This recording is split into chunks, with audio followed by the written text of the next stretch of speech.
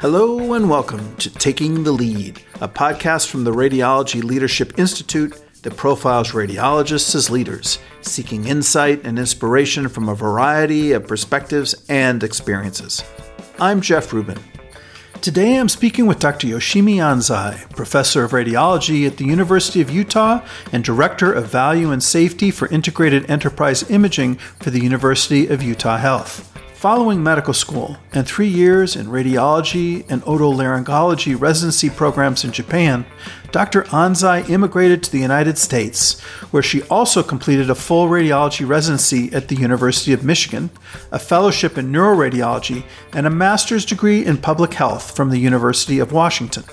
A passionate promoter of health services research, Dr. Anzai has been a leader in training academic radiologists to establish the value of radiology through comparative effectiveness research and in establishing appropriate use criteria. A past president of the Association of University Radiologists, the American Society of Head and Neck Radiology, the American Association for Women Radiologists, and recent recipient of the gold medal from the RSNA and the ASHNR, Dr. Anzai has carved a unique leadership path in American radiology.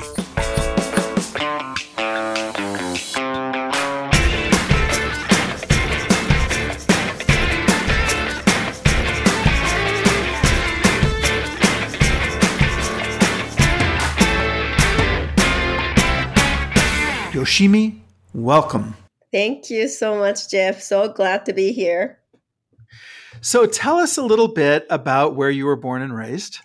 So I was born in Japan, a place called Yokosuka, which is a little south of Tokyo, about maybe 45, 50 minutes by train ride.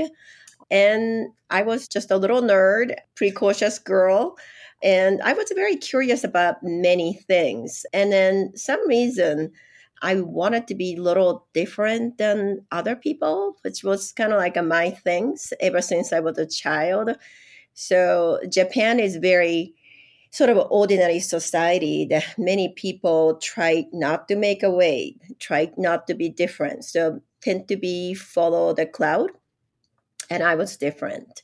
And I had a sister who is more traditional Japanese woman. She was beautiful.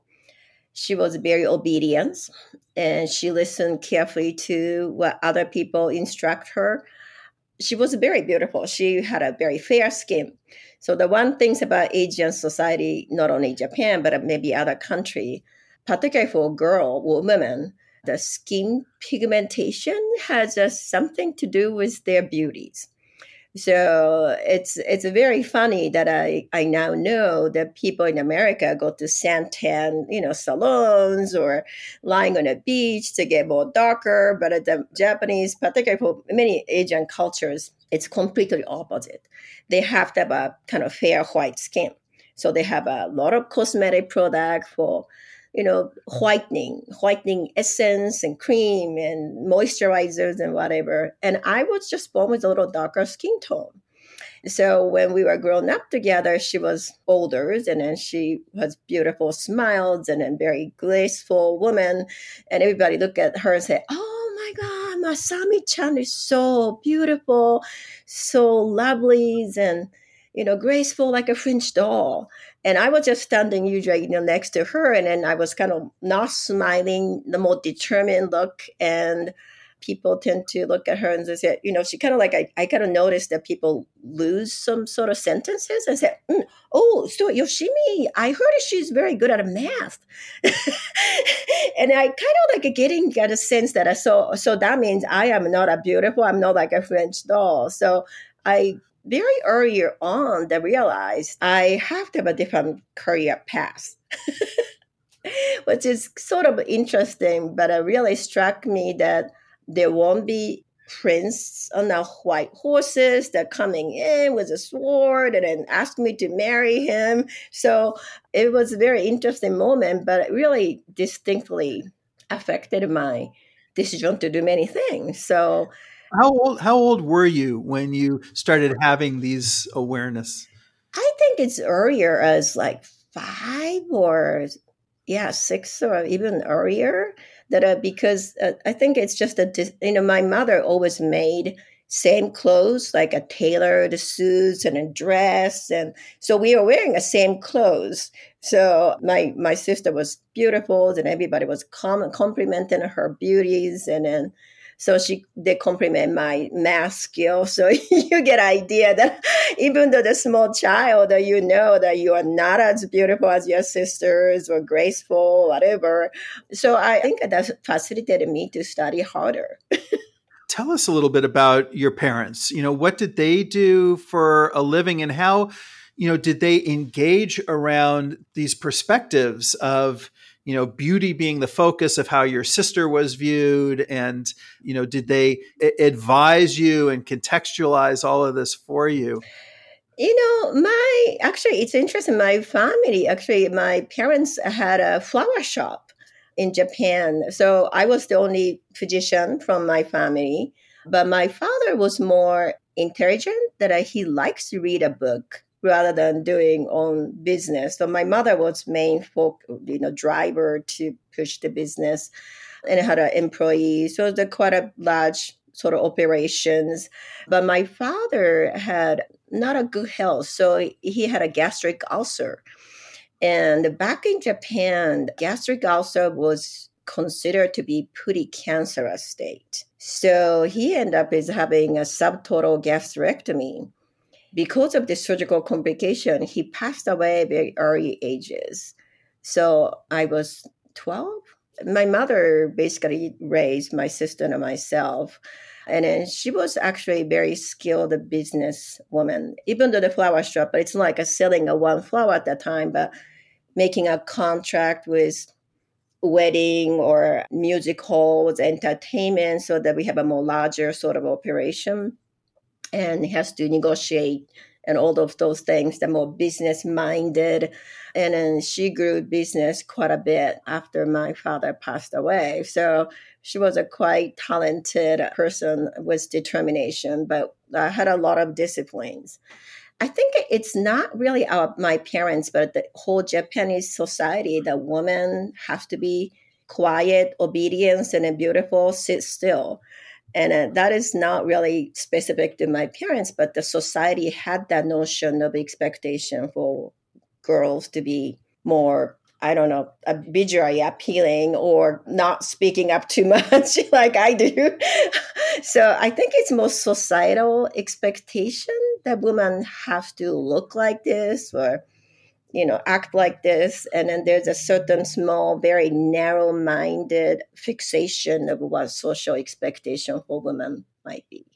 It's interesting. On one side, you're clearly articulating the social expectations for women, but it seems that your mother represented something very different because she was, a business leader and somebody who became head of the household. And so, did you see that in her, that she was somebody who, essentially went against the trend and the grain, and that she didn't fit this societal expectation? I think so. I kind of observed her struggle, that she wanted to be fit in the society, but she had a passion to do something more than what the woman expected to do. I think they have a strong influence on me, how I grown up to try to do something more than just average or try to go far and beyond. And I think that's really important to see what parents do rather than parents tell me to do, because the talk is talk, but the really seeing actual action makes a huge impact. Now, was she encouraging of you and your sister's education throughout your childhood? I think so. She was kind of results oriented, very outcome oriented person. So she didn't care if I study hard or I didn't study at all, or as long as the report cards are good. So it's like a typical Asian parents. You have to have a straight A. And then if you're kind of looking at the report card, it's like, what's going on? What is this A minus? So that kind of person. So the process, I was more wanted to have a process to be acknowledged, but she was more outcome focused. So as long as I get a good grade, I think she was very happy. And as you were growing up, did you, seek activities for which you could earn the kind of praise that you heard your sister receiving for her appearance? That's an interesting question. So, when you have a sister that is so beautiful that you can compete, then I think you work harder. So, I remember I was telling my mother that please don't make the same clothes. I don't want to be same as my sister. I want to wear something different. I want to be, my own clothes rather than same dress, same jacket, same skirt. I want to have something unique. So I think that creating a more sort of like exploring world sort of a view of myself that I need to be unique. I cannot be the same as my sister. And it was interesting that it affected my personal trait so much, but it was in a positive way. I don't think it was a negative because I think that is something that I still acknowledge that the feeling that I had in that childhood, but at the same time, it really helped me to explore my own pathway.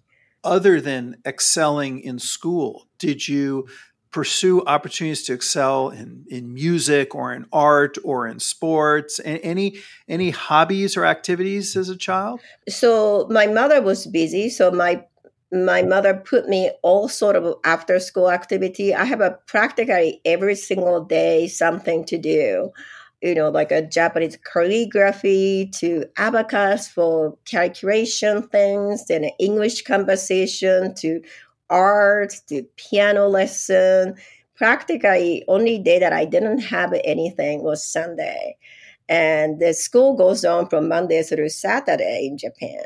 So basically 6 days a week, I have something else to do and make me very, busy. And also that's a good thing, right? You have a lot of things to occupy. Don't know that anything turned out. I didn't like a piano lesson. So I didn't become a pianist. I was okay for other things. It's a good thing to explore different things. I wasn't an avid athlete, but I did a basketball in a junior high schools, and then I played tennis in the college. So I had some athletic skill, but not competing kind of a varsity type of skill. I know that the educational systems vary from country to country. And, of course, in the U.S., we're used to going to college for pre-medical education or some, other related education followed by medical school. How does post-high school education, how is that structured in Japan? So that's a great question because in America, you have to graduate and go to college and decide what to do. But in Japan, you have to know what graduate school you are going when you are high school. So the undergrad is usually combined with the graduate school. So pre-med is only 2 years. So that's sort of an undergrad. Do like a philosophy, psychologies, and German or other second languages.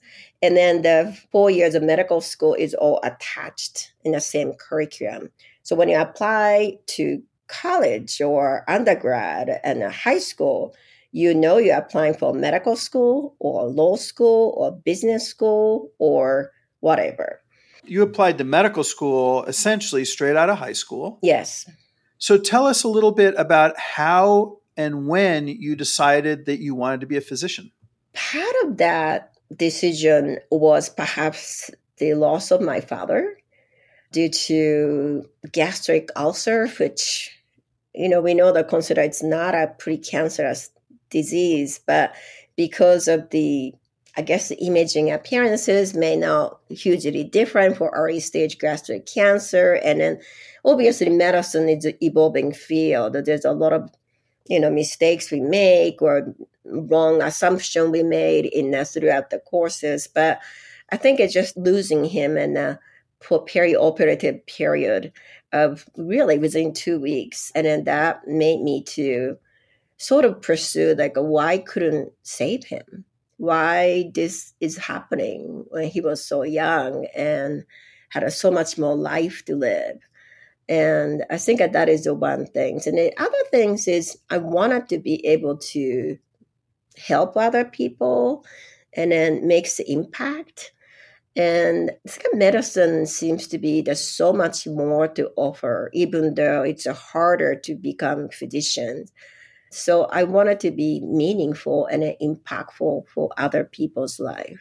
Yeah, fantastic. Very well stated. So where did you end up going and, what did you study? So I end up with going to Chiba University, which I don't know if you know the Chiba biopsy needle, which is a well-known biopsy needle for like a liver cancer or the biopsy. So that biopsy needle came from Chiba University, which is a little east of Tokyo, perhaps another hour east from the Tokyo.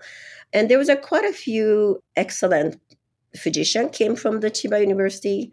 Dr. Kawasaki, or the Kawasaki disease, that the coronary artery aneurysm in the children, Jeff.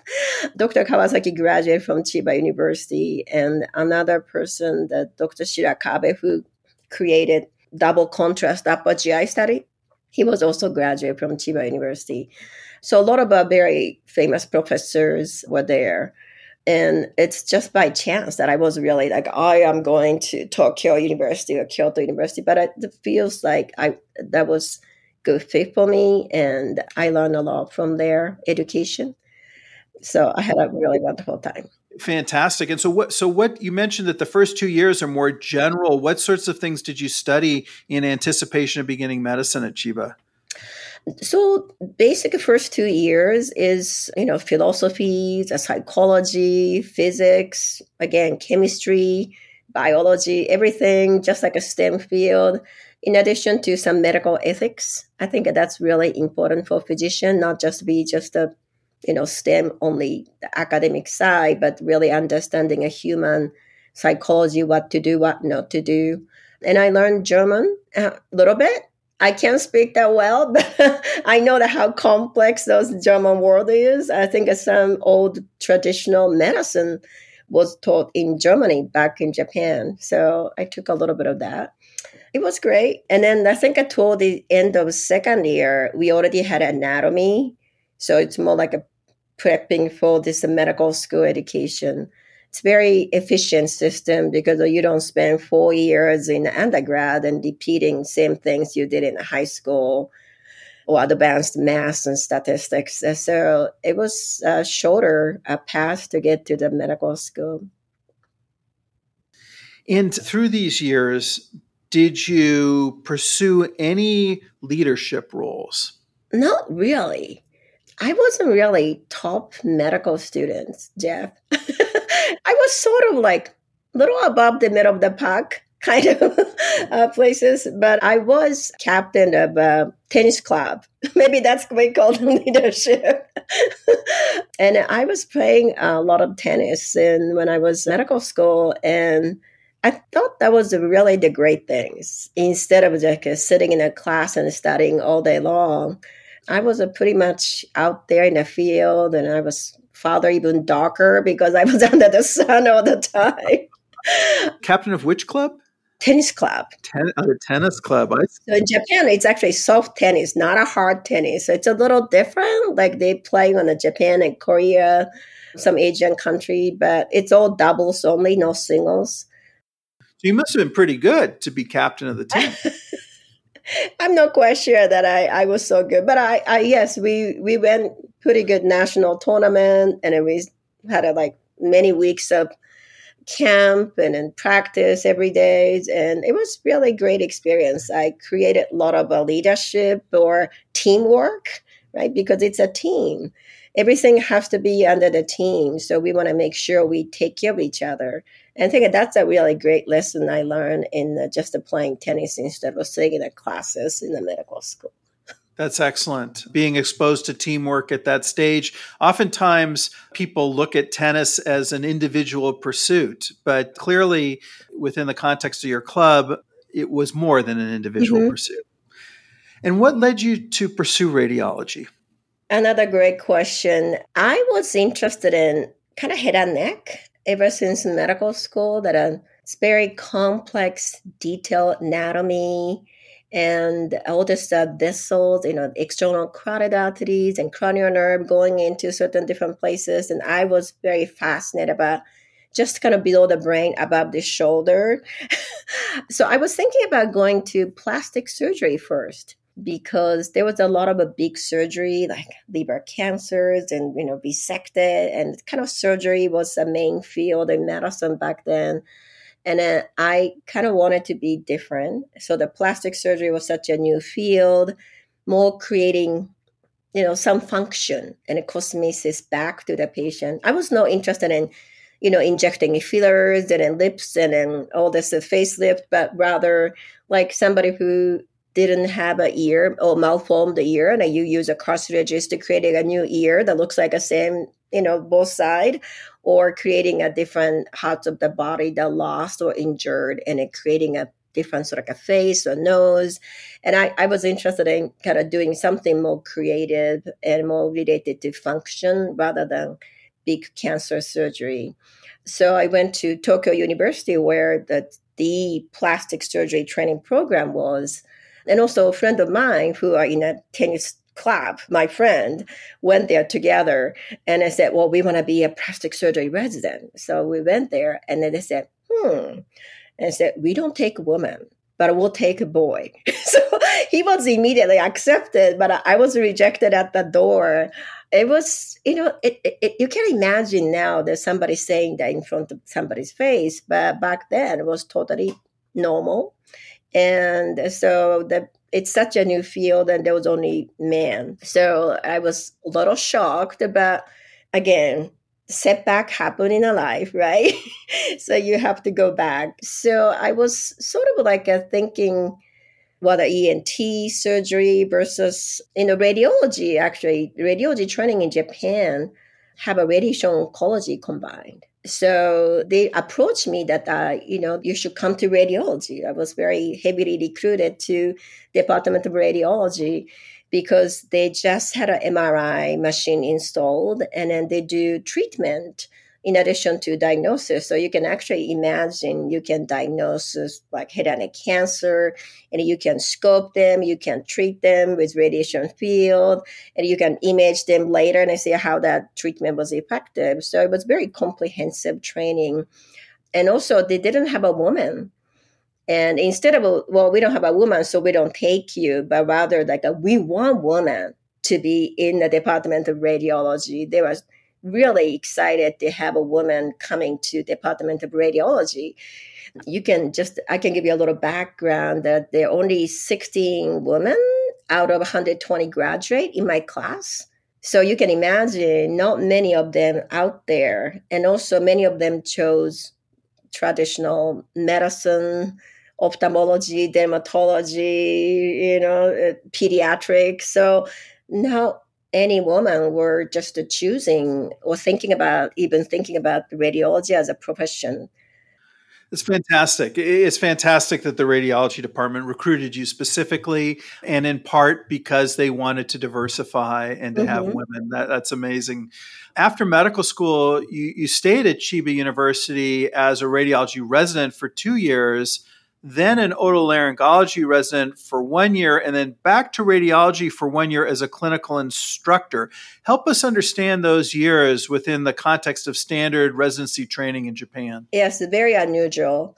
And I think, again, I liked it at head and neck, so I was like specialized in head and neck MRI. And my professor or chairman back then, Dr. Arimizu, really was so excited to have a woman resident. So he was just such a strong advocate for my career, my profession, my mentor, my sponsor. So I was writing a lot of a head and neck report to specialize for head and neck cancer or lymphomas or whatever.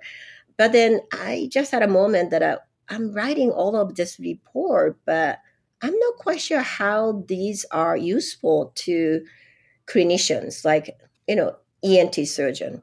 So I really wanted to learn more about the clinical view, how they see the imaging as a part of the patient care. So I asked Dr. Arimizu that I want to just go to ENT to learn ENT surgery so that I have a more clinical perspective.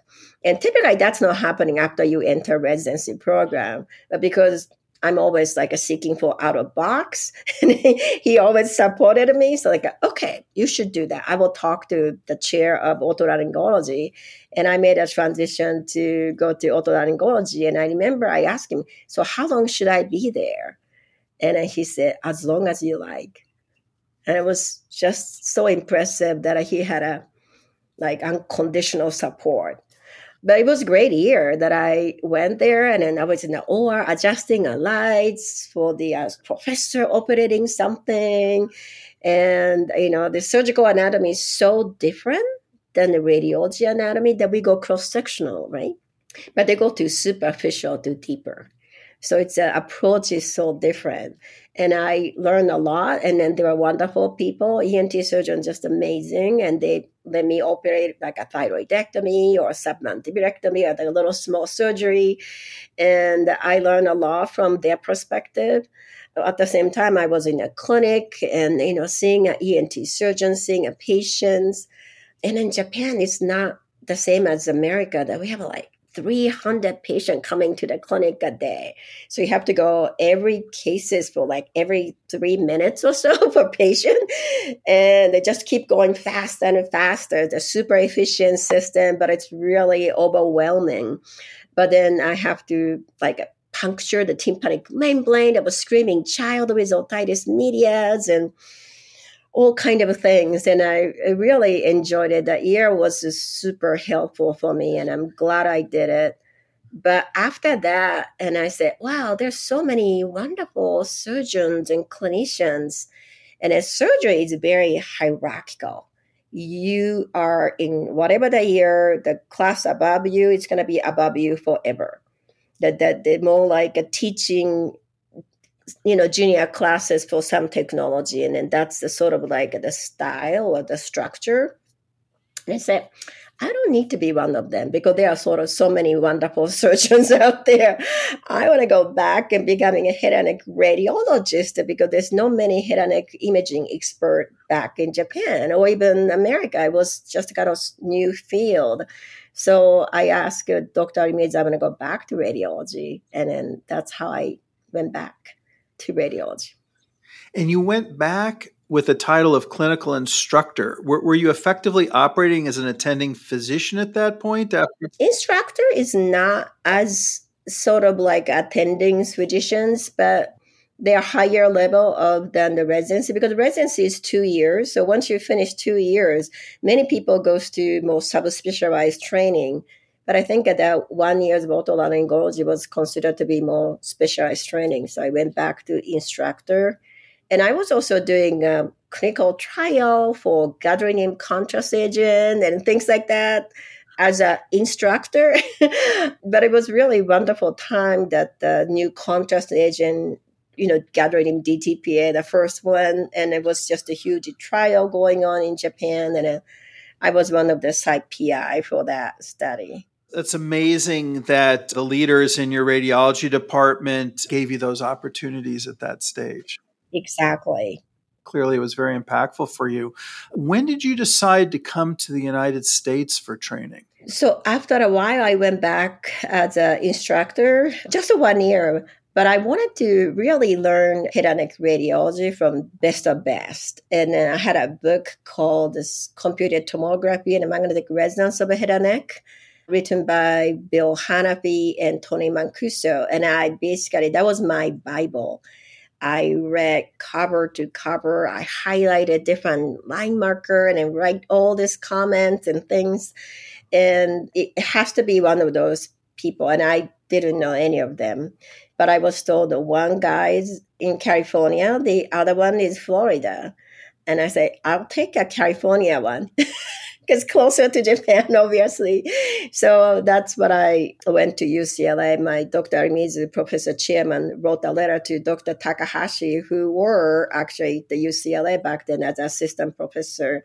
So he contacted Bill Hanafi, and this is how I went to UCLA. Fantastic. And was your intent at that time to immigrate, or were you intending to return to Japan after training? No, it was just supposed to be 1 year. I was unpaid. The visiting professor or visiting scholar come from foreign country. I was one of them. And there's many of them back then in UCLA. The one guy from Korea, one guy from Taiwan, and I was from Japan. So we have three Asians sitting in the reading room. And then none of them spoke English well. So we start kind of writing a Chinese letter to communicate. Oh, I see. It was kind of fun that none of us had a strong responsibilities, but they're really, really fun to really see the other culture. And UCLA was just a lovely campus, was beautiful. People are so relaxing. I had a great time.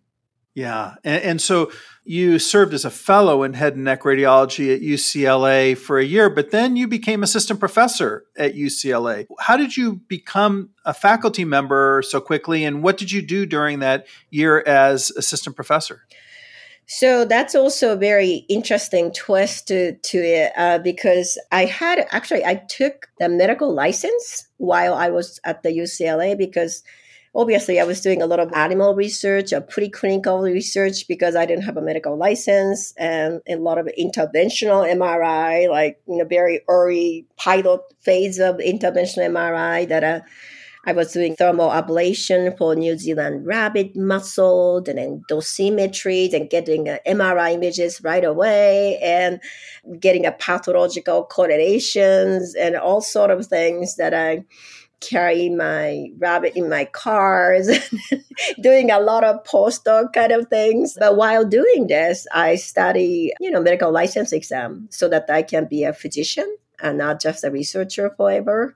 So when I get the medical license, my boss, Rob Lapkin, back then said, you should be a faculty. So he pushed me toward assistant professor appointment with a chair. So I was able to have an office and secretaries and a lot of nice things coming with being attending. Yeah, sounds amazing. Very empowering, no doubt, to reach that level just in your second year in the United States. But then you disrupted yourself and you began a 4-year radiology residency at the University of Michigan with a 5th year as a neuroradiology fellow. How did you land in Ann Arbor? Yes. So even though UCLA treated me well being assistant professor, but I didn't have a board of certification. So I have a license, but I don't have an American Board of Radiology. And I don't want it to be kind of like only being in UCLA, right? So I wanted to be board of certified radiologist. We wrote a letter to ABR and they said I have to do 4 years of a full radiology residency. They didn't give me any credit to my experience. Part of that, they thought I was doing all this animal research. So I understand that based on my resume, that looks like that's what I was doing. So they say you have to do 4 years of radiology residency.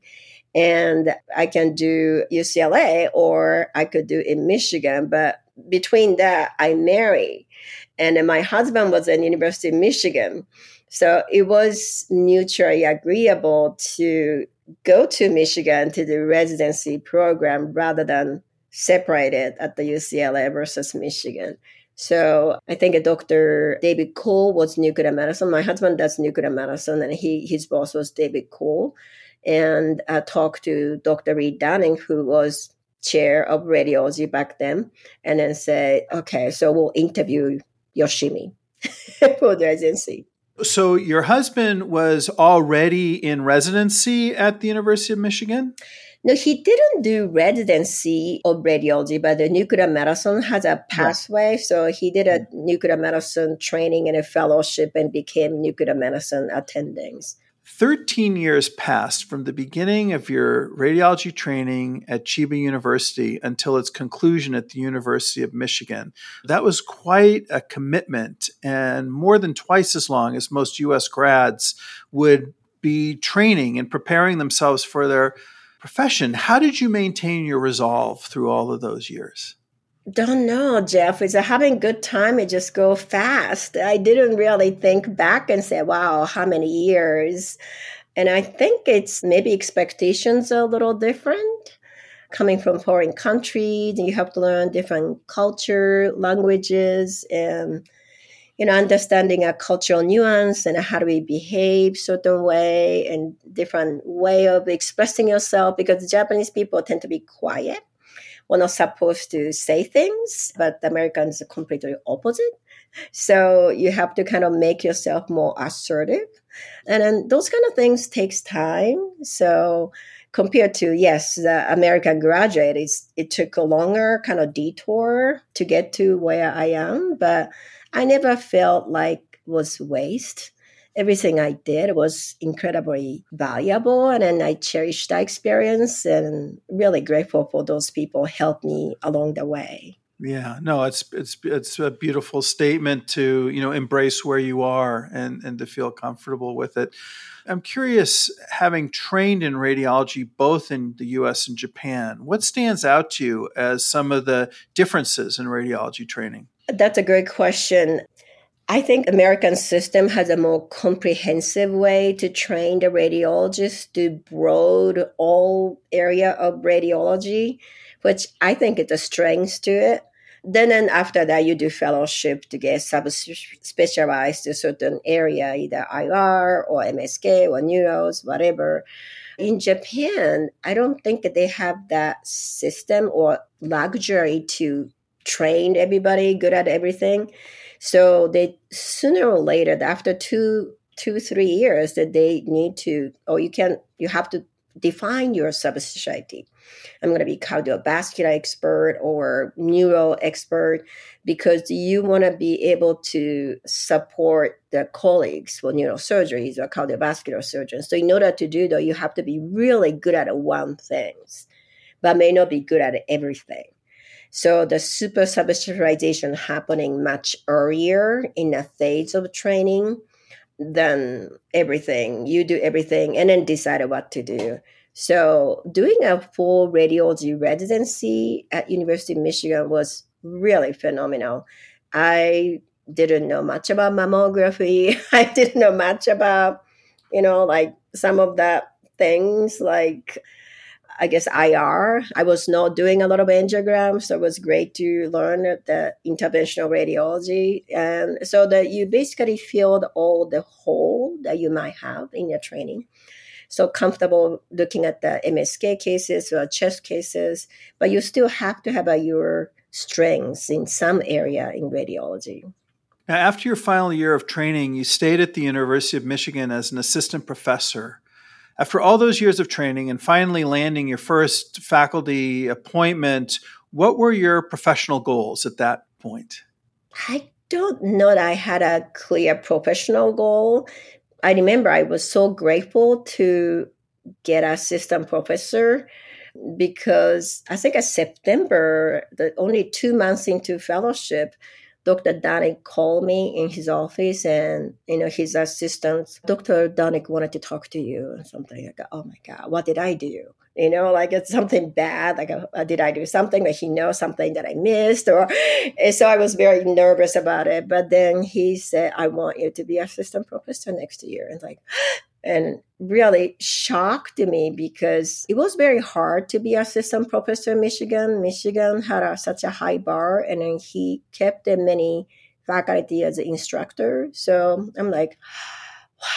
And so I was so grateful, and I just wanted to work hard and being a great neuroradiologist and creating a lot of collaboration with the clinical colleagues. In fact, I was doing a head and neck tumor board when I was a resident in Michigan, because I loved the head and neck and I didn't want to lose when I was doing a residency. So the first year radiology resident goes to head and neck cancer tumor board and going over imaging findings. I think there was no one was interested in doing that from neuroradiology section back in Michigan. So, and then they knew me. So when I became assistant professor, it's like, every report, like request, it was a paper request, but please have Dr. Anzai to read these cases. And it was like highlighted a yellow marker and a film jacket. When I come back from vacation, I would sit there, nobody touched this. And I was reading all of these head and neck cases because ENT surgeon trusted me.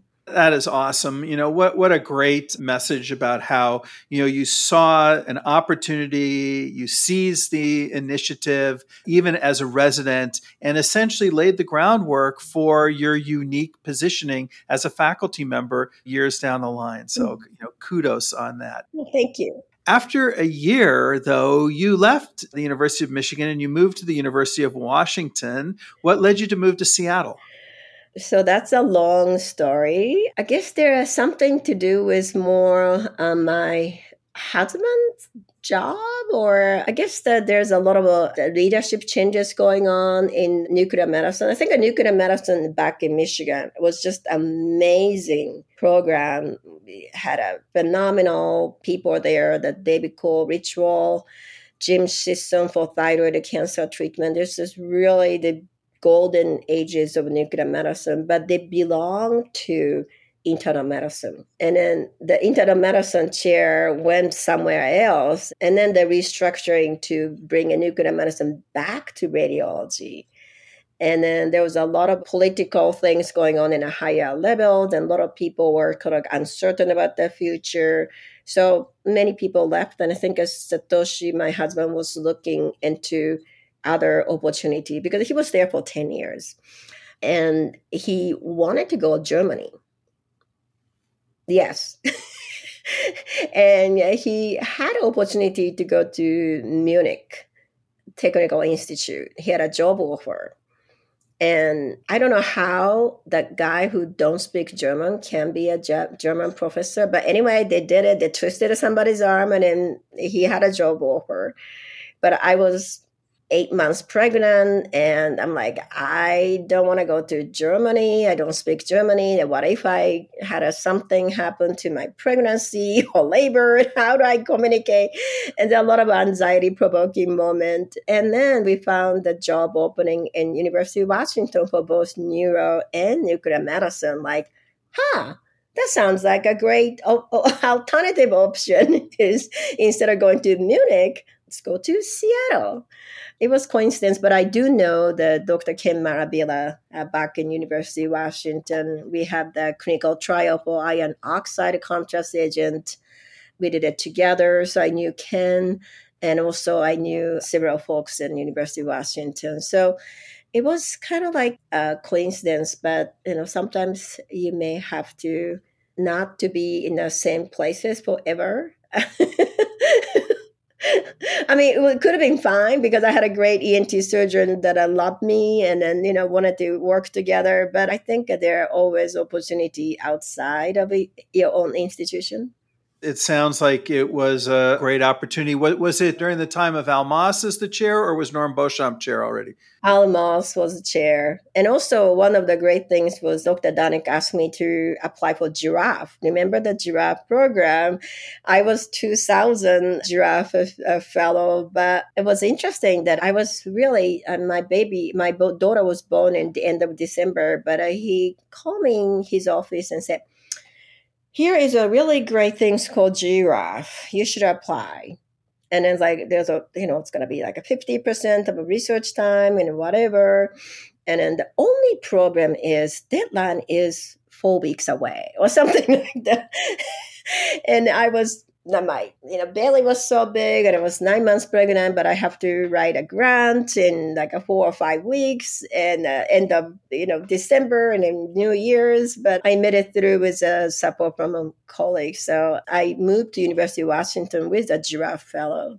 That's terrific. The Giraffe is a reasonably competitive program. And, the fact that you were able to assemble a team and put together a proposal within 4 weeks while you were in the late stages of pregnancy is, just a testament to what a remarkable person you are. What was your project?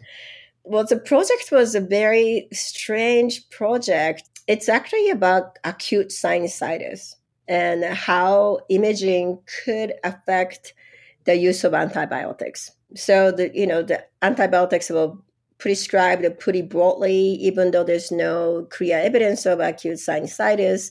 And then so using that quick imaging study to really eliminate unnecessary antibiotics use. The Giraffe program is focused on health services research, and that project sounds very well aligned, with the principles of health services research. Was this your initial introduction to health services research as you became a Giraffe Fellow, or had you been already doing some outcomes research? Yeah, I can't remember where this idea came from, but I think Dr. Ella Cazzaroni was a mentor back then to help me putting all this proposal together, and Ella was just phenomenal. And I think that there was an issue of antibiotics resistant infection. So let's just find something in your area, which may be a head and neck, sinusitis, and then we put something together, gather the information, and I say maybe we should measure the outcome and how that could be potentially extended to cost-effective analysis, because there's a huge societal cost of antibiotics resistance infection, opportunistic infections. So we put the whole proposal together, and it was funded. So lucky me. Yeah, no, it's fantastic. And were you able to show through the work that the imaging helped to determine who benefited from antibiotics and who didn't? Unfortunately, the trial was negative. The imaging, no matter what imaging shows, the primary care providers still prescribe antibiotics. A part of that, it's pressure from patients.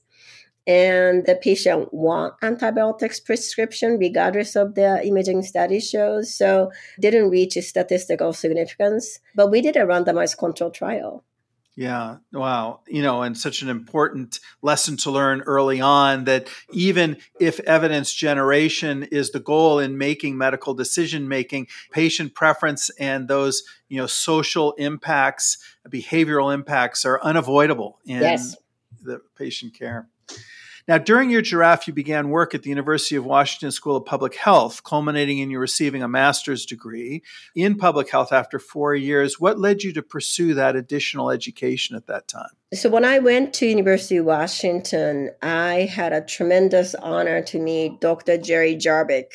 As you know, he is the king of health services research, and he was really fascinating, phenomenal mentor for me.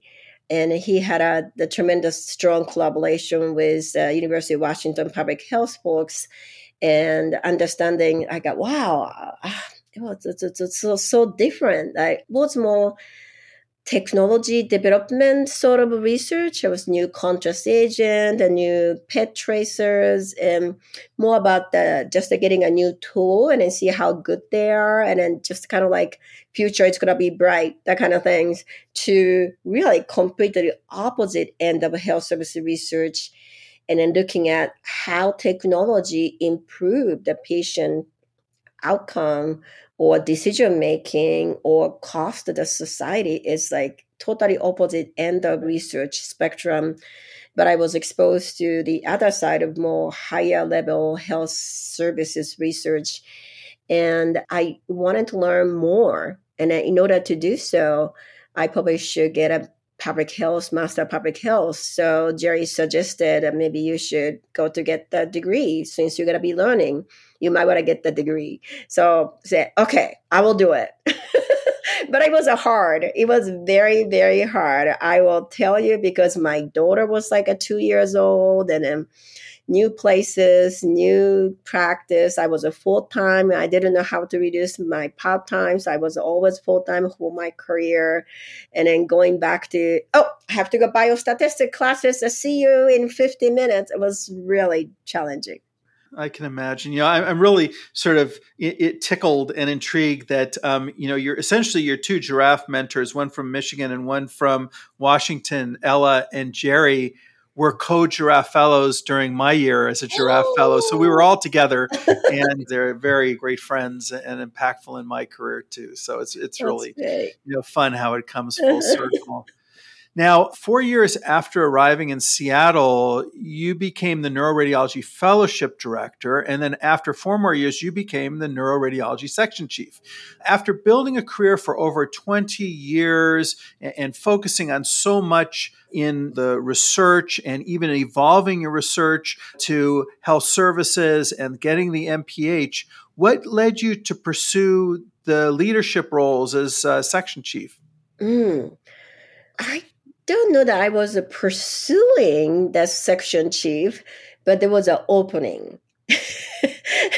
So if there was an opening in front of me, I probably didn't become a section chief, but it was opening. And when I looking all around the people around me, that like maybe I'm qualified to lead a section. So I took a risk to just throw my name in the hat. And then obviously there are a lot of decision by leadership or senior leadership, but they took a chance on me and assigned me to be a section chief. That was fantastic. I was a fellowship program director before. And that was sort of like a fit in my personal traits that I'm like a nurturing. I like helping other people. So the fellowship program director is like having 6 children, like they have to grow up to becoming real physician or the radiologist. And then they have all different strengths and weakness, and they have a personal background, social background, and you have to take care of them. And then that fits my personality too. So I enjoyed it. I enjoyed it being a fellowship program director so much.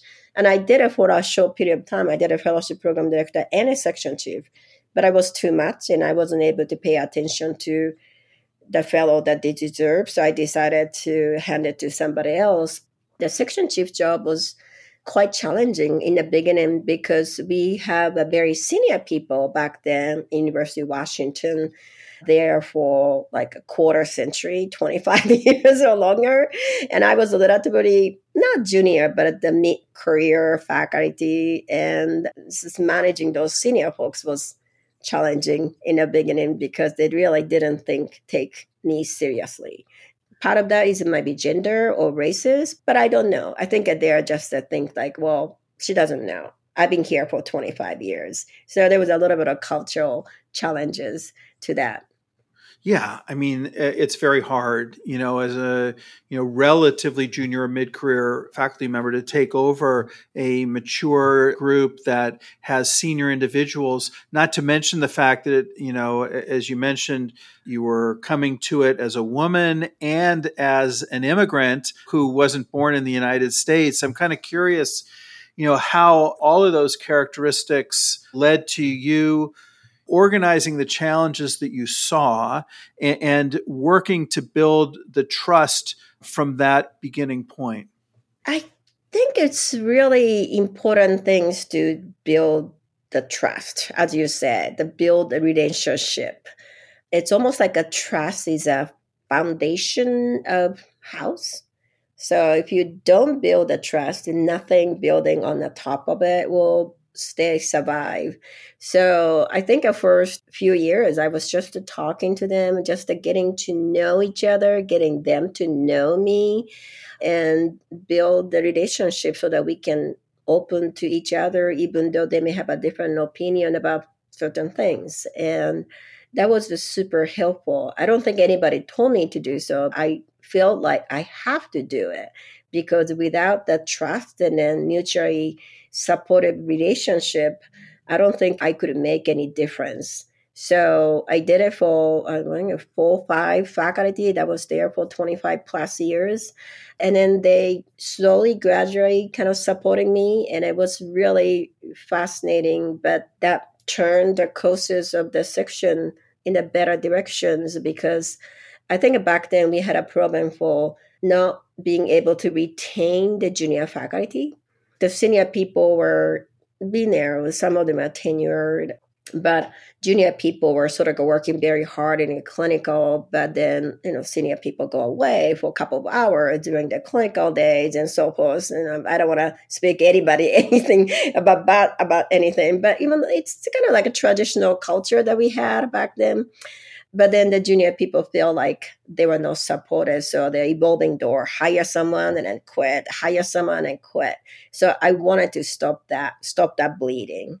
To do so, we need to have a buy-in from senior faculty. And as they slowly graduate, they were able to help them. And then they were able to, oh no, I'll cover this. You should go to meeting, or you should go get a lunch, get a break. And they were more supportive between junior faculty and senior faculty. So we were able to not only recruit, but to retain those faculty to sort of drive their own academic career. And also I emphasize that a mentorship is more important.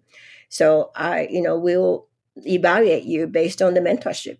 How many junior faculty you're mentoring, how many projects you're working together, how do you support career development, supporting them for grant submissions and so forth. So that's the metrics rather than how many cases you read. So as a senior faculty, your value is mentoring and is supporting and sponsoring junior faculty. And I think it really made a really positive changes.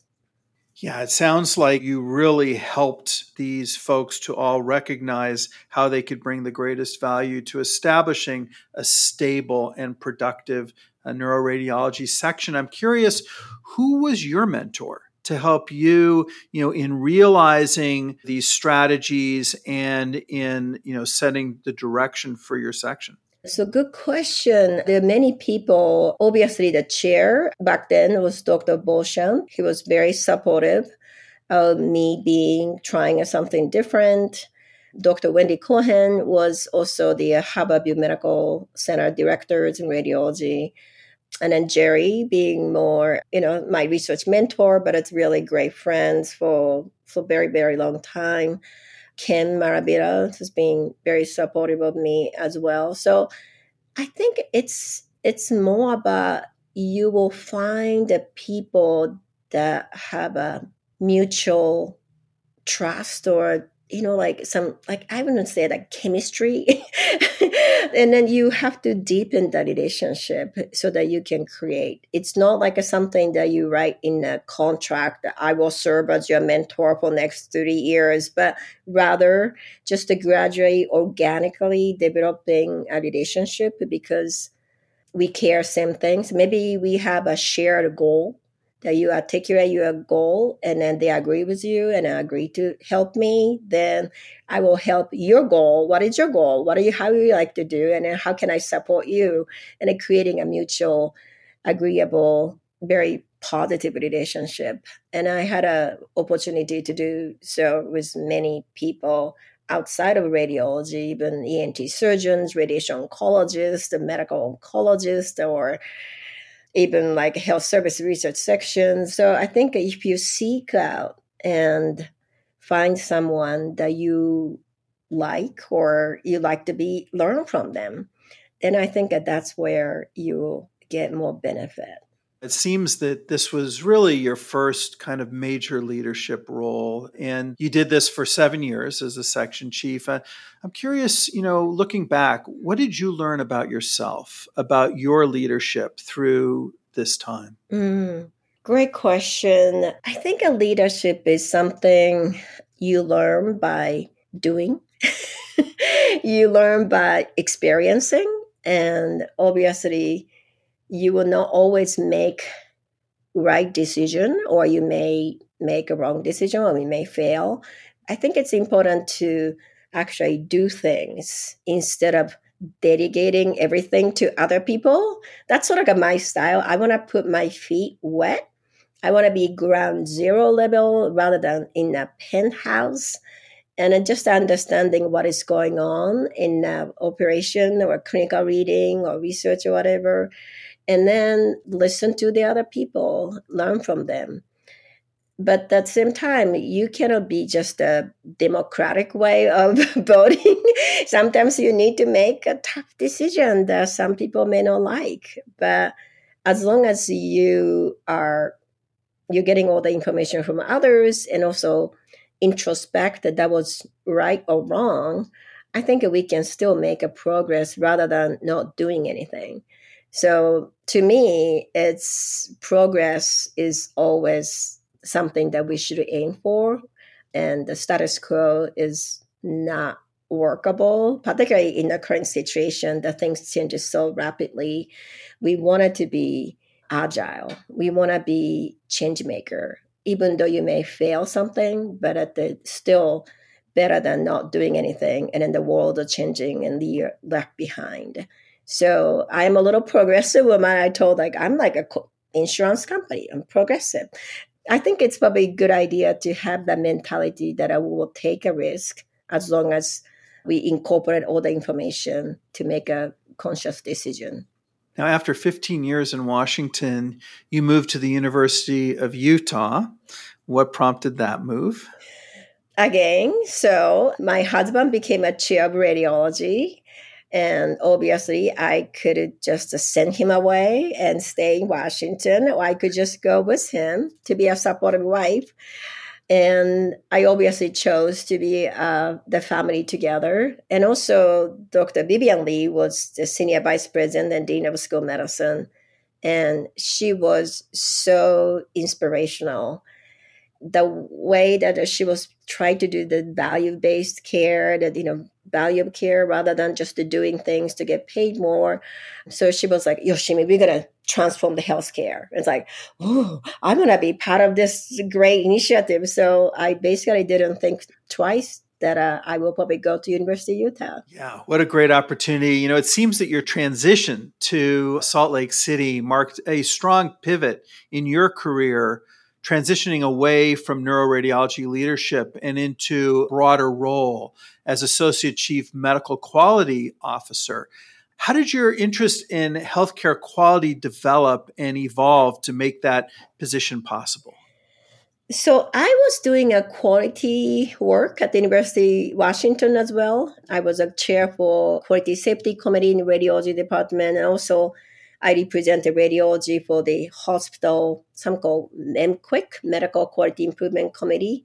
So they're the representative from surgery or ICU or nursing. So I was part of that in addition to being a section chief. So I always thought quality is not a sexy thing that people not dying to do, but I think it's important for the patient care. And somebody said, if anybody wanted to be quality safety committee chair, and I was raising hand, yes. So, I didn't ask for any time or additional payment. So that was a stupid of me, but I thought that was important and I want to learn from them. It wasn't so completely opposite, but the changes were, I was more in academic sort of side of faculty development, faculty career, mentorship, research, clinical operation for neuroradiology to bigger health system role, which is quite different, a different culture too. And the goals is also different, that we want to make sure that the patient care get done smoothly, effectively. So it was a different culture. Well, certainly there was a kind of big cultural shock. My culture of Seattle to Utah is another thing, but the culture of academic side to health system operation is another huge difference. So it was, yes, a big pivot. Yes, you're right. And what were your responsibilities within the role of Associate CMO? Associate CMO, I was very closely worked with the Chief Medical Quality Officer. So he was an internal medicine doctor. He was a hospitalist. So radiology is not their mind. And typically, because it's a medicine, surgery, sort of like operate the health system, as you know, but where you come completely different aspects of academic neuroradiologist. It was very intriguing experience. Obviously, we had an issue for cost control back in 2015, 2016. So we rolled out something called the value-driven outcome, which is internal system cost. My role is to provide those information to frontline care team so that they'll make a decision based on the dashboard metrics, and then also measure the relevant clinical outcome so that the cost and outcome are kind of seeing in the same single pages value video dashboard. And then we want to have a stakeholder from those each clinical condition to really engage in what metrics, what measure matter to your patient, what measure you wanted to improve. and putting into the outcome and the quality and the cost together. It's a huge undertaking. Obviously, I learned that some of them are successful and some of them didn't make a differences. But I think important things is almost like having the frontline providers buy in, that you trust the data, because oftentimes the physician don't trust the data. And if your data looks good, then they trust it. But if your data doesn't look good, then it's like, well, there's something wrong with it. And then there's a lack of trust is really difficult to make progress. So that's something that kind of uniformly apply to many areas in our life. Yeah, there's a lot to discuss and unpack about, what you just said. And I want to return to that. I want to hear a little bit more about the work that you've done in Value. I want to ask you first, though, a little bit just about the pivot that you made into health system-wide leadership after a career that was principally centered within the radiology department. Was that difficult, making that pivot so that you were principally working with a lot of people that were non-radiologists and leading them in that role? I think so. It was challenging. It was very variable. I have to learn what primary care physician thinking. I have to learn what the ED physicians are concerned about. I have to learn nursing teams' perspective or scheduler, pharmacy, all of those, the people that I never even get to know or even talk to them, right? Outside of ENT surgeons or neurosurgeon in my career. So it was a pretty wide, eye-opening experience. And also there are a lot of meeting, right? There's a lot of a C-suite meeting and board meeting and dashboard and minutes and metrics. So it was a lot of initiative, a lot of alphabet, like what abbreviation, what is this? And, it's a lot of things. But I always found that's opportunity you learn. I know that sometimes why am I doing this? But it's just something that you have to find a joy doing it. But it was great. And looking back, it was great experience for me that now I know how health system leaders are thinking and are concerned about, instead of creating living in a bubble, right? You're in a bubble for school medicine, then the health system, and we are, they are, then finger pointing each other. But rather, I was in the both end, so I now understand that their issues or their goals, and then the understanding of school medicine side or faculty side. I think that those are great opportunity. I really learned a lot.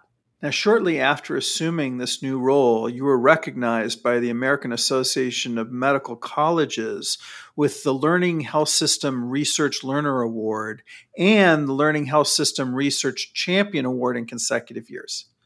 What did you do to earn this recognition? I don't think it was me.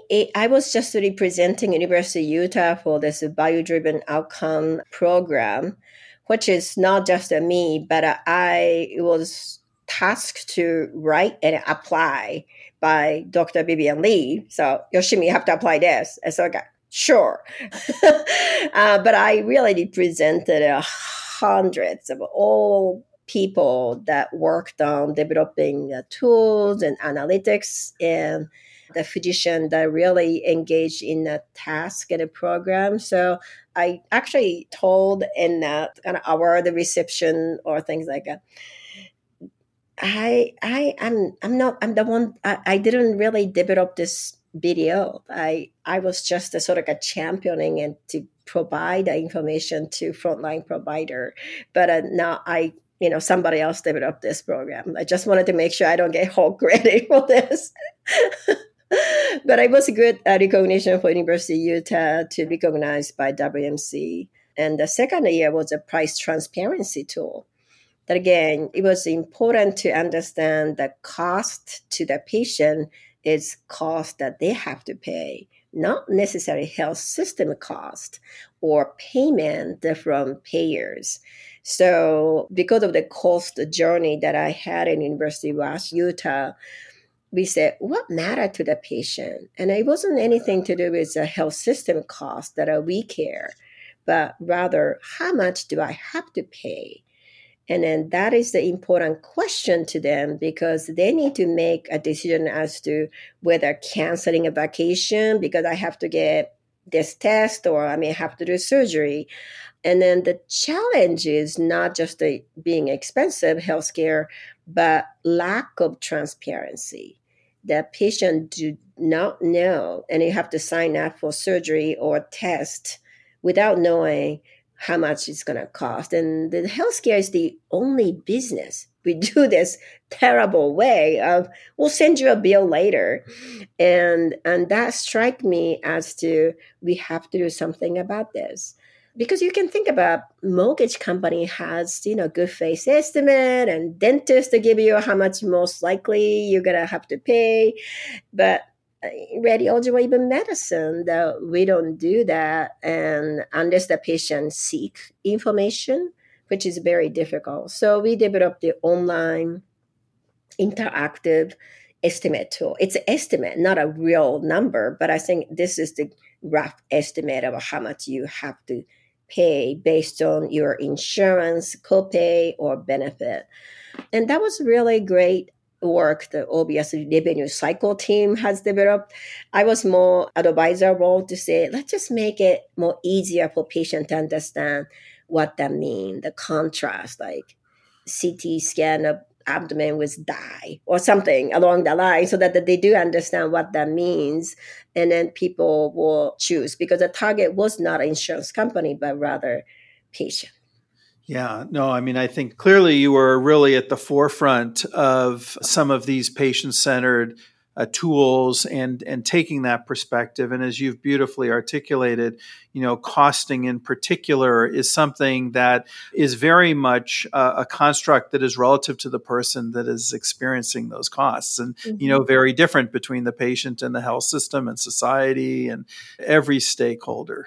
So really beautifully articulated and, taking a step back, this recognition from the AAMC centered around the concept of being a learning health system. And so did you see the University of Utah as a learning health system at that time? And if someone asked you, like I am now, what makes the University of Utah a learning health system, how would you explain that? That's a tough question. I think University of Utah is very unique in a way that we always wanted to improve the care of patients.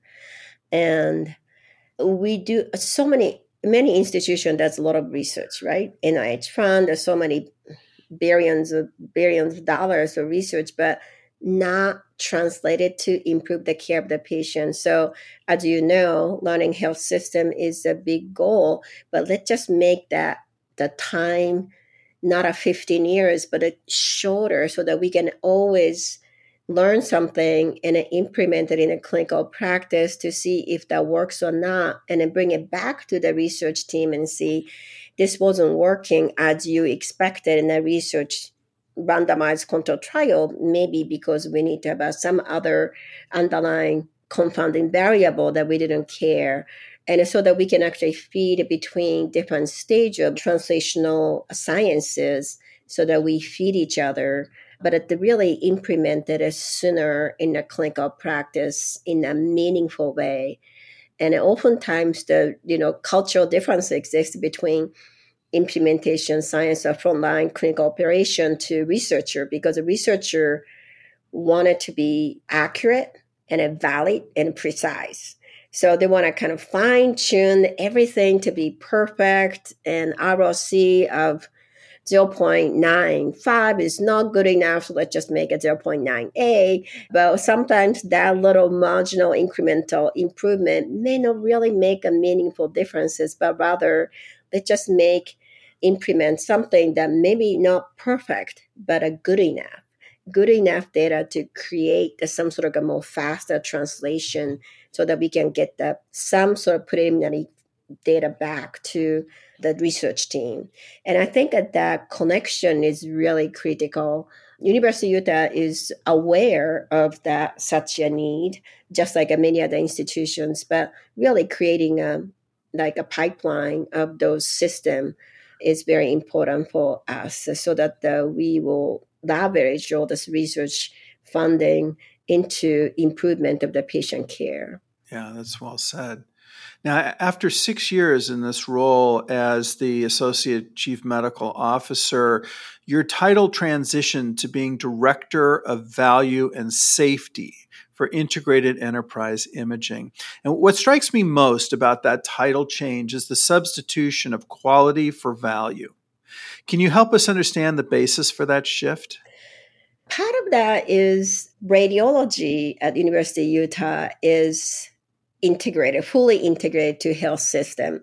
So that is the big system changes, that we are no longer a department, but it is part of the integrated health system. It's called Imager, Integrated Management and Governance of Enterprise Imaging in Radiology, or something very long name. But I think really the kudos to, our chair, typically radiology is viewed as ancillary services or non-patient facing services that, Jeff, as a chair, you may really experience that, like viewed as another essential. We've been kept telling the leadership that the radiology is a core and essential services that we touch every patient coming through the door. Even dermatology, ophthalmology, we do imaging for those patients too. So it cannot be just a department, but the health system need to support the radiology as a core services. And then that is the creation of an imager, enterprise imaging. And I was tasked to more looking into efficiency, which is affecting the cost, quality, and safety of radiology or the imager operation. So I think it's a little bit more focused back to radiology or imaging operation than health system role. But I think that's where my strength is. So it was a good transition. And also, Dr. Vivian Lee left, and my immediate boss of CQO also left in the middle of the pandemic. So there's a lot of leadership changes. And I felt like if I want to go back to more radiology specific operation, this is the opportunity. This is the time for me to switch. And I'm glad that I was able to kind of like a pivot again to the more radiology focused imager operation of imaging services and efficiency, improvement of qualities, but still having a little bit of higher system view because we are very integrated to entire health system. Yeah, that's fantastic. And, establishing value, particularly as centered around the value that imaging contributes in healthcare, is a goal that is shared, by many, nationwide and worldwide, but often so elusive and so challenging.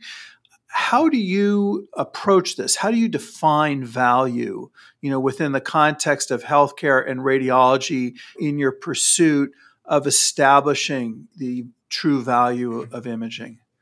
Yes, it's challenging. I think we want to make sure that we were doing things that improve the patient care, but oftentimes we don't have a control as to what imaging studies are done because ordered by clinicians. And as you can see everywhere in the nation, that imaging is becoming almost like a physical examination.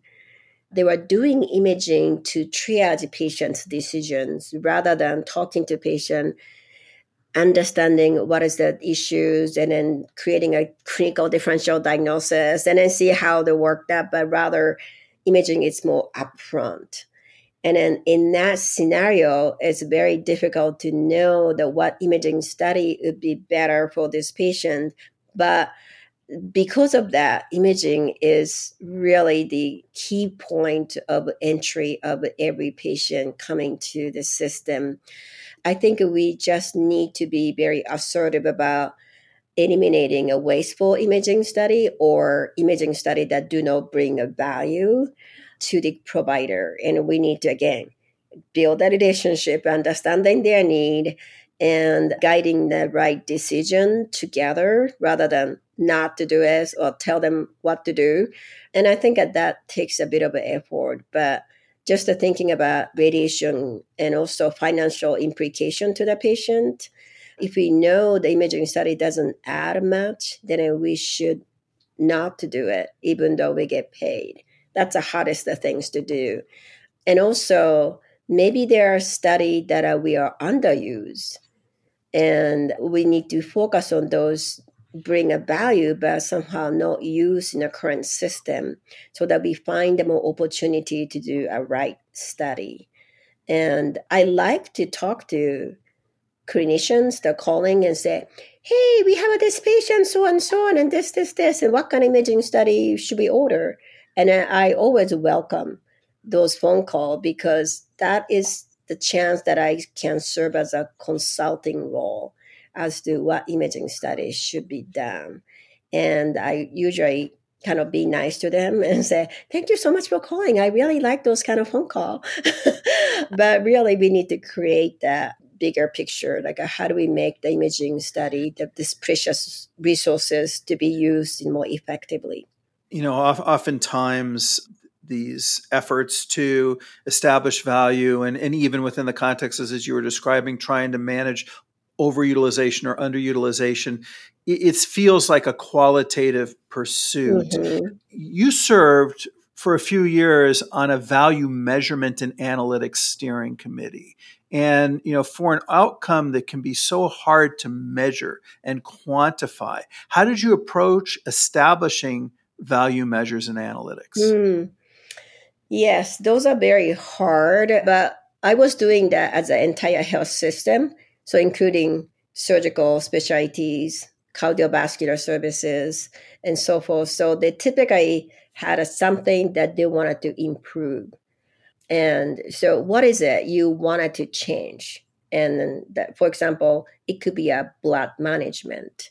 The cardiovascular services had a standard protocol for 10 packs of RBC, 10 packs of FPB, 10 packs of platelet for every single cases that are coming to OR, regardless of predetermined risk. And that is a huge waste of blood product. So let's just think about, how we doing in the past, getting a baseline data, and then say how you want to approach that. And then having the team to come up to certain protocol changes. If you have a this patient needs still 10 packs of all the blood. But if you have a this, you need to only this. So if you have this, you don't need any of them. And then creating some sort of a simplified way of clinical decision making, and then see how much wasteful blood was saved. So that's one great example, but you really have to have some tangible things that you want to improve. Radiology is very difficult because diagnostic radiology, we don't order them, we just read them. And then so that passive side of just a reading scan is very difficult to make a differences unless you are actively involved in a kind of care pathway that, if you have this, you don't need to have a CTPE study. You could say it and you could write it in a guideline, but may not be followed. So that's another challenge. Yeah, that is essentially the kernel of the challenge of measuring value in radiology, in that, we have that same behavioral overlay that you described around your giraffe project as to whether or not patients would accept not having antibiotics if the imaging suggested it wasn't necessary. For us, we make recommendations from imaging studies, but ultimately the treating physician, the managing physician, makes decisions about how to use it. Mm-hmm. And, we just can't get away from that, sort of utility function aspect of the use of imaging by our stakeholders. Yes, absolutely. That's going to be challenging for diagnostic radiology, no matter how often we say migraine patients do not need a brain MRI, but they still get it. I don't know how to fix that, Jeff. Maybe you can have a better idea than I. Yeah, that's going to be a longer conversation. So within your current role as director, I'm curious, as you sort of look ahead to the next few years, what are your primary priorities?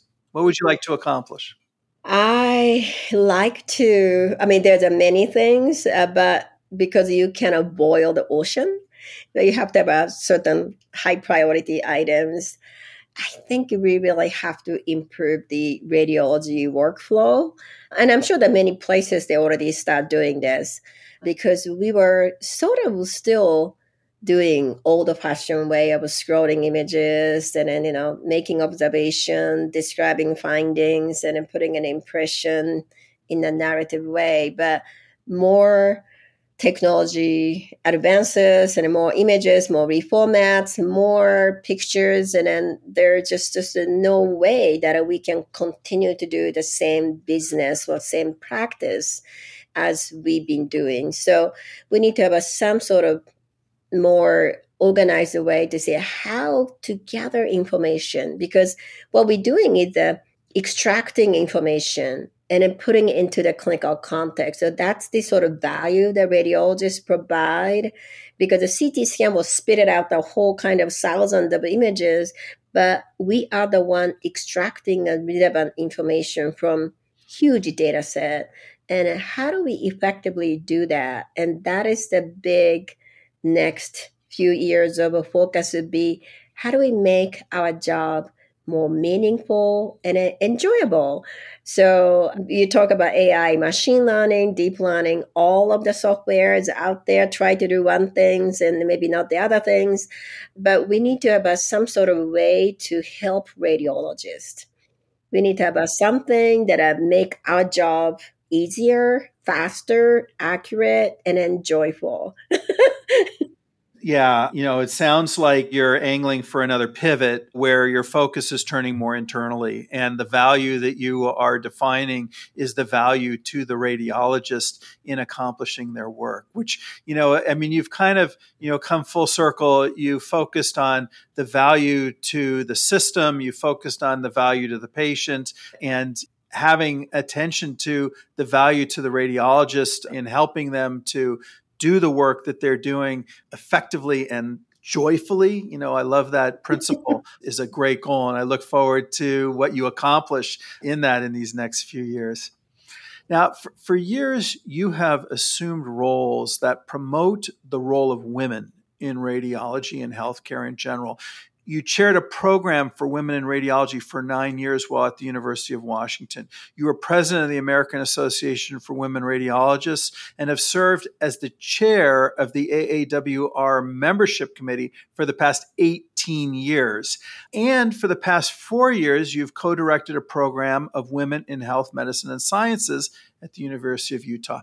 I've had the privilege of speaking with many strong and inspiring women leaders on this podcast, but few lean into formal roles in support of women in healthcare as strongly and consistently as you have. What leads you to prioritize the development of women in radiology and healthcare? A great question. Thank you so much for the comment. I didn't even recognize those kind of things that I did, but the woman, as I became radiologist and being wife and mothers, there's so much to do outside of work. And it may be because I'm a Japanese and I'm married to a Japanese man who don't do hardly anything other than work or focus on your, things. No, he does certain things, but not as much as I do. And I realized that the expectation that women have at the work is no different. You don't expect, a woman should be 20% less RBU than a man, or a woman, it's hard to take care of 3 kids, so you can have a 20% less publication. We don't have any of those. We have a same expectation, but then you have so much other things waiting for you when you go back to work, go back to home. So I always felt like, why is it?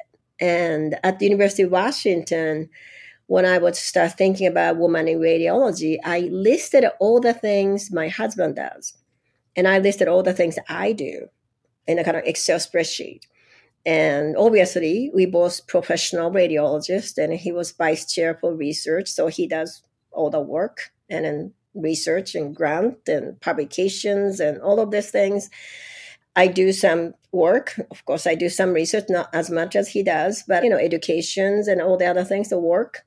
But beyond that, there was a lot to do with coordinating my nannies and finances and income tax and all of the things that not necessarily, it's almost like a chore that somebody have to do, is come to my lab. So I was like a long list of things that are coordinating gardeners to whatever the service is, and somebody coming in to check the houses, then I have to be available.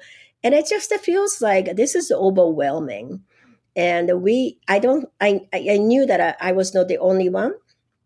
I know that many women do this, but not articulating or expressive like I was. So I can be the voice for them. So I can speak up those things so that they feel like, yes, I have the same experience. And then that's how a woman in radiology started at University of Washington, because we didn't have many women. And also sort of a little bit of evolving door. You kind of like join a faculty, but in a few years, like, no, I can't do this, so quit, and then hire another person, and then they quit. So we didn't really retain women faculty in the department. So it was really great to have some sort of like a social network. So it was meant to be just a small kind of social gathering, so we can kind of talk about things that we don't talk at the work, and then just being like a voice or heard. We hear you. I have a same experience, and this is what I do, and then share the knowledge or experience, and it just to feel good about each other. But it became more organized later on to invite a speaker from outside, and then getting more knowledge, or how to do it, and what kind of task or the experience or training program is available. So it becoming a little more substantial later on. But it was beginning was just a really networking, sharing a pain and suffering experience, and then how do we do that, and also get to know each other, because sometimes radiology department so big we don't really see each other. So being able to see after work over cheese and wines and a little bit of appetizer was really lovely. Thinking back to 2005, when you sort of began this formal journey of leadership on behalf of women in radiology and healthcare, how do you feel that the needle has moved for women in radiology since then? I think women in radiology have made quite a bit progress in the last 10 years. I think there's still more to go, but when I hear or talk to someone like Dr. Ann Osborne at University of Utah, that I was the first one or only woman in a room to where we are, and then just to seeing a trajectory of where we are, I think a gender balance has been made quite a bit of substantial progress in the past. And I think it will continue to do so, having so many amazing women in our field. And also, I think it's really important to have a man to be on the same journey. I think it's really critical point that a woman's progress cannot be achieved just by women. We always have to have ally that really understand the value of gender equality. So I always wanted to have a man to coming into AAWR or women's event, because men need to be there so that we can make a progress as a whole, not just a woman talking about women. And when you go back to commingle, then you don't talk about gender issues. So we really think it's a gender issue is our issue, not just a woman. Same things for the racial ethnic diversity, that we often put those EDI to be more minorities. But that is not the right way in my mind, that we want to have everybody to kind of think about how do we use the diversity as a tool to improve our inclusive culture. So it has to be everybody have to be on board. But that's sort of like my ideal state in the future. No, I mean, it's a great goal. And, even though we've made tremendous progress, radiology as a medical specialty remains having a particularly low number of women radiologists. And if you could wave a magic wand, what changes to the profession would you create to rectify the gender disparity amongst radiologists? Magic wand. I think it's really great to have more strong women that leader in the visible positions because the overall number is getting better slowly, not hugely, but it used to be 24%, now it's 27.8%, but that's just a kind of incremental. But I think we need to look at the women to be more visible positions because the medical students looking at that chair or vice chair or program director. And if you don't see anyone look like you, then you don't imagine you will become one. So you want to have women that is more visible position, not just having as a head count. And also thriving, like having great time, right? Because if you're stressed and like, oh my God, I don't know what I'm doing, and then that's not really a great role model. So you want to have a woman leader that are excited and always like having great time at work, even though work is always challenging, just like anything in a medicine, but really able to engage people and inspire other people to follow your footsteps. And then that would be the magic one that I like to see. If you create so many women like that, then a medical student say, I want to be radiologist. I want to be like them. And that's the important piece that we like to cultivate. Okay, great. In addition to serving as president of the AAWR, you've served as president of the ASHNR, the American Society of Head and Neck Radiology, and the Association of University Radiologists. What have you learned from serving in these roles as president of these organizations? That's a great question.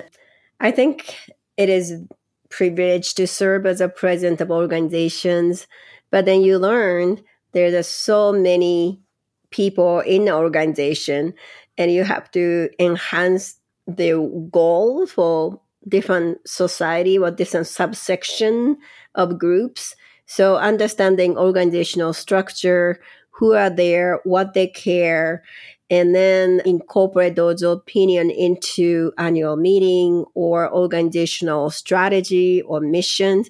Those are very, important skill, but then it's very labor intensive, I would say. But it was a great, for example, it's a different organization has a different sort of missions. ASHNR is a head and neck radiology society. So it's relatively uniform. Everybody care about head and neck radiology and how do you improve education and research mission. So we are pretty much aligned from very beginning. AUR, on the other hand, is completely different. It's very diverse perspective. As somebody who are more care about the chief resident to medical student education, to program director, to health service research, to chair.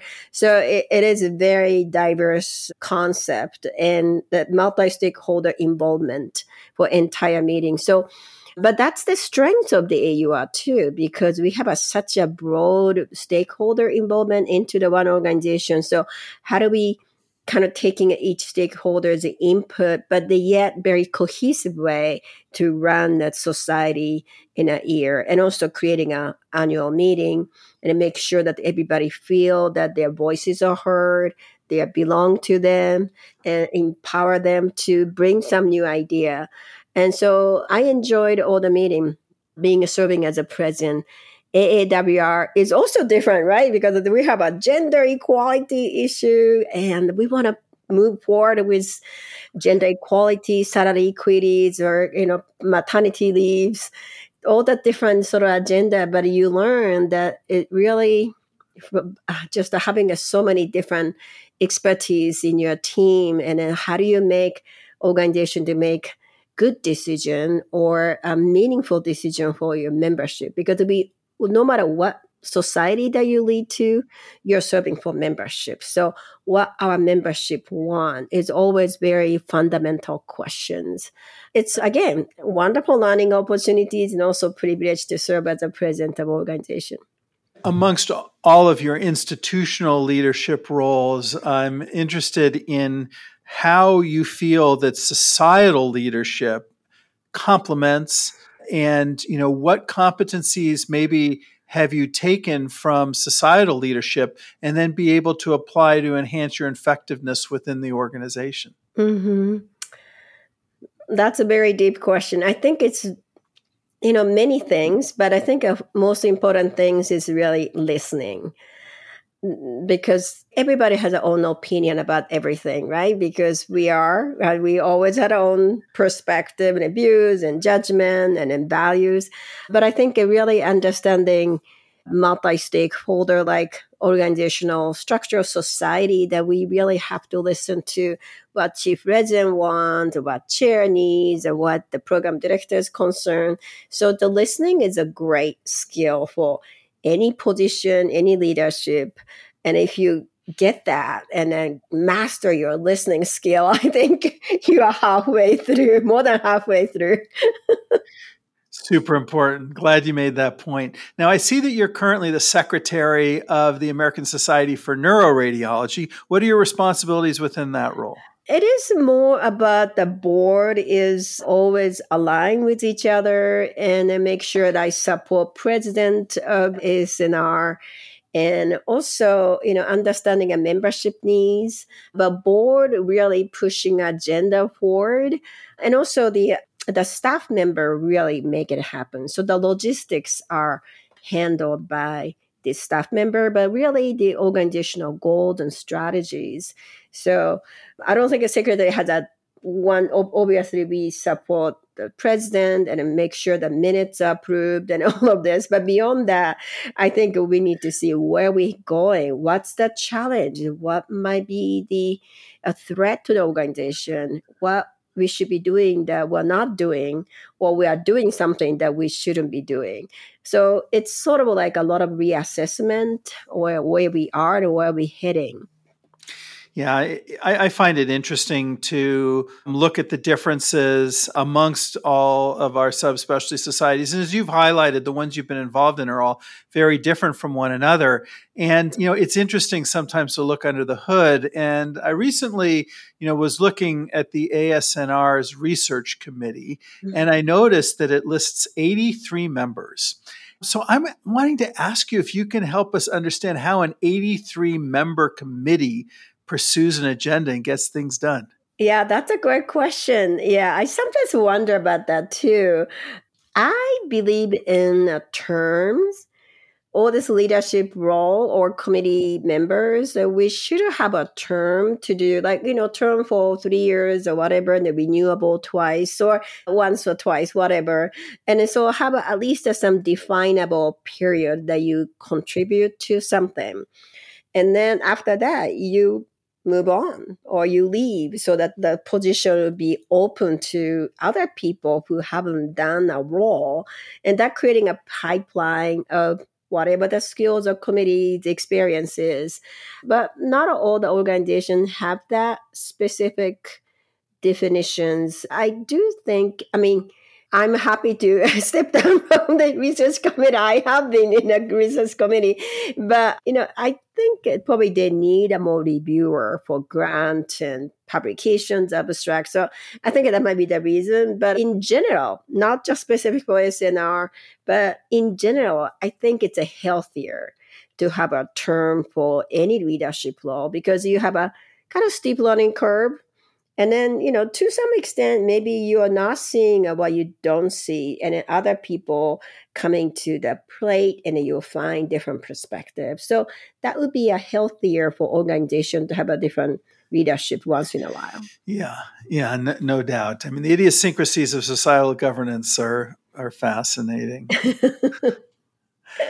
With what feels like progressively increasing clinical demands on radiologists, carving out time for academics is increasingly challenging, particularly for young academic radiologists. What advice might you offer to young radiologists who are inspired by all the ways that you manage to contribute, both within your home institution and on a national stage, but for them, they're struggling to find the time to pursue a similar path? That's a really big challenge. And then don't know what is the best things, but I think sometimes the people feels like work or life, right? So work-life balance. But in our world that we're living in, it's more work-life integrations. Work and life are not mutually exclusive. Like, in the good old days, or bad old days, whatever, 8 to 5 for work, and after that, you're gonna be a life or home with the family. But now, with all this technology, and then the world is moving forward faster and faster, we need to have a work-life integrations and not necessarily mutually exclusive. Sometimes you do things that maybe help both, right? So I think we need to have some area that you passionate about, whatever you like, because we can't just say, hey, write a paper or write a grant for somebody who are not keen about doing research. Writing grant is not for everyone. So you need to find what makes you think it's really great day for you. Like, oh, I had a wonderful day. What that day looks like, what makes you happy and joy. And then to pursue that, just a small area, not like doing, okay, you have to do research and administration, and you have to take a leadership role. And it seems to be overwhelming because the way the clinical volume has increased. But just the one things that makes you happy, what that might be, and then align that with whatever the role in a department or academics or even semi-private practice. They can do something in addition to just doing clinical work. And that could be a path to something that you can continue for a long time if you feel that is something you wanted to do. Perhaps we can spend just a bit of time discussing your life outside of healthcare and academia, the part of the integration that is the life part. Tell us about your family. You mentioned the birth of your daughter. You mentioned your husband. How many children do you have? I only have one. Okay. And I had 2 miscarriages before her. So she's a miracle child. I thought I was never going to have a child of my own. So it's just a very special to me that I had one. But I wish I could have 2 more. Even though I know it takes enormous effort to do parenting. But yeah, so that she's a single child. And I had married with Satoshi, my husband, for 31 years. Long time. And that's great. That's such a blessing. Yeah, no, parenthood and family is a blessing. How old is your daughter now? She's 23. 23. Okay. In college then? Yeah, look, I graduated college. So she's just looking into what's the next step might be. But the finishing college in the pandemics wasn't the best part of it because a lot of time was virtual. And obviously it would have been different if you were in campus for 4 years. But yeah, she did a vast majority of them in virtual. So I think now she wanted to look at the other world, maybe go somewhere else. And so I'm very supportive of whatever she wanted to do. That's great. Are you able to spend much time together as a family, the 3 of you? We try to in the weekend. Obviously, weekdays are very hectic. We wake up at 6 or even earlier and then end up with 6 or 7. So it's a long day. But I sometimes try to incorporate lunch or quick coffee together with my daughter. And because I work so many things in the late at night, I don't feel guilty going to a pedicure 4 o'clock in the afternoon because I'm going to pay back anyway later. So it's okay, right? I mean, that's what I think. I don't know. I should be saying that public, but it's okay. That's great. It's great. Now, I also want to ask you about your sister because you mentioned early on how she played such a fundamental role in your self-view as you were growing up and such. Is your sister still in Japan or did she come to the United States? So, unfortunately, she passed away. I know. She had a pancreatic cancer. Oh. And when she diagnosed that she had a liver metastasis for the stage 4, she was a really kind soul. Wow. Yeah, I'm really sorry for that loss. It seems that with your father and your sister, losing 2 people so close to you at a young age, that's very difficult. You've really, you've weathered some family tragedy. Mm-hmm. Yeah. What about things that you like to do when you have spare time outside of the hospital or outside of work? You mentioned getting a pedicure is a joy. That's phenomenal. But, what are other activities? How do you unwind? What hobbies do you pursue? Well, I try to do like a core exercise. I don't like to sweat. So I don't like to go cardiovascular treadmills, and that's not my things. I don't like to run, so I don't do jogging. But there's something like a more combined Pilates and yoga to like a pure bar, the very core fundamental strength exercise. That's what I like. So if I have a time, and I will take classes and then just to try to make internal muscle strength. And the one reason is that it's, of course, you feel better after exercise. But two, the older woman, typically the one of the risk is fall and a fracture. So if you have a core strength in a core muscle, you're probably less likely to fall. I don't know. I'm trying to be preventative for my old ages that anything could happen. But it's really good to have that core strength. I don't need to be muscular or anything, but really having this good balance. Are you exercising every day? No, twice a week. But if I travel, that I don't do. So maybe more like a 1.5 days a week. Okay. Well, it's good that you're doing it. And it sounds like you've got a great reason for doing it. Despite the challenges for U.S. radiologists and academic radiologists in particular, the United States is arguably the premier country for opportunities within radiology.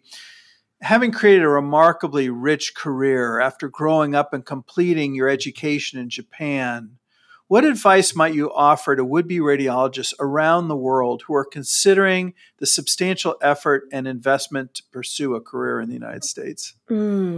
Great question. I think it's important to have a dream that you wanted to do something.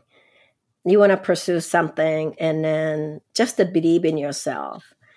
And then you have to work hard, or you have to deliver something, right? Because you can't just do lip service. I think I learned earlier that every opportunity, you may turn somebody off, right? If you don't deliver, you're just getting a title or position, but you don't execute.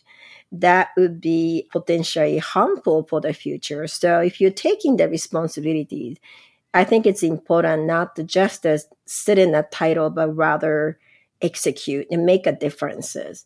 And I think that mentality is very important to do something good, not just for yourself, but for your team or for organizations or department or division that you're leading, help them. And then I think you need to find the joy of helping other people. Because if this is just, again, lip service, it doesn't last long.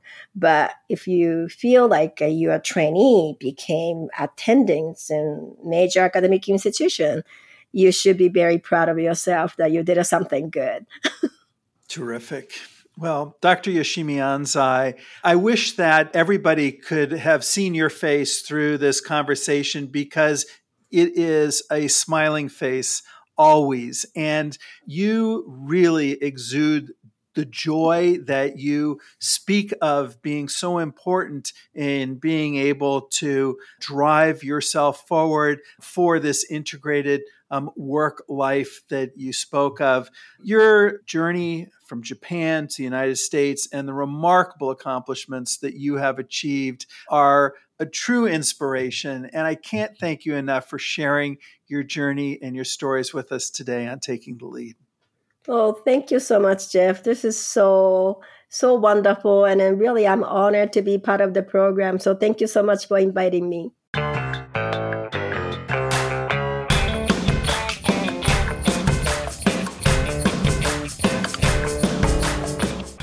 Please join me next month when I speak with Dr. William Brody, Professor and President Emerita at Johns Hopkins University and the Salk Institute for Biological Studies.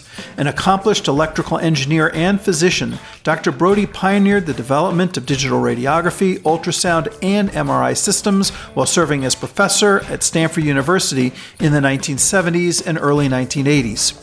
He co-founded DigiRad and Resonex, leading Resonex as president and CEO for 3 years before becoming the Martin Donner Chair of Radiology Radiology at Johns Hopkins University. Following 7 years in that role, he served as provost at the University of Minnesota before returning to Johns Hopkins as university president, a position that he held for 13 years. This was followed by a term as president of the Salk Institute for Biological Sciences and subsequent roles as board member and advisor to numerous companies, from large public corporations to small startups. A member of the National Academy of Engineering, the National Academy of Medicine, Fellow of the American Academy of Arts and Sciences, the ACR, and recipient of the Gold Medal of the Radiological Society of North America, the depth and breadth of Dr. Brody's influence on radiology and healthcare as a whole is unparalleled for its unique focus and impact. Taking the Lead is a production of the Radiology Leadership Institute and the American College of Radiology. Special thanks go to Anne-Marie Pascoe, Senior Director of the RLI and co-producer of this podcast, to Port City Films for production support, Linda Sowers, Megan Swope, and Debbie Cacall for our marketing and social media, Brian Russell, Jen Pendo, and Crystal McIntosh for technical and web support, and Shane Yoder for our theme music. Finally, thank you, our audience, for listening and for your interest in radiology leadership. I'm your host, Geoff Rubin, from the University of Arizona College of Medicine in Tucson. We welcome your feedback, questions, and ideas for future conversations. You can reach me on Twitter at GEOFFRUBIN or using the hashtag RLITakingTheLead. Alternatively, send us an email at rli@acr.org. I look forward to you joining me next time on Taking the Lead.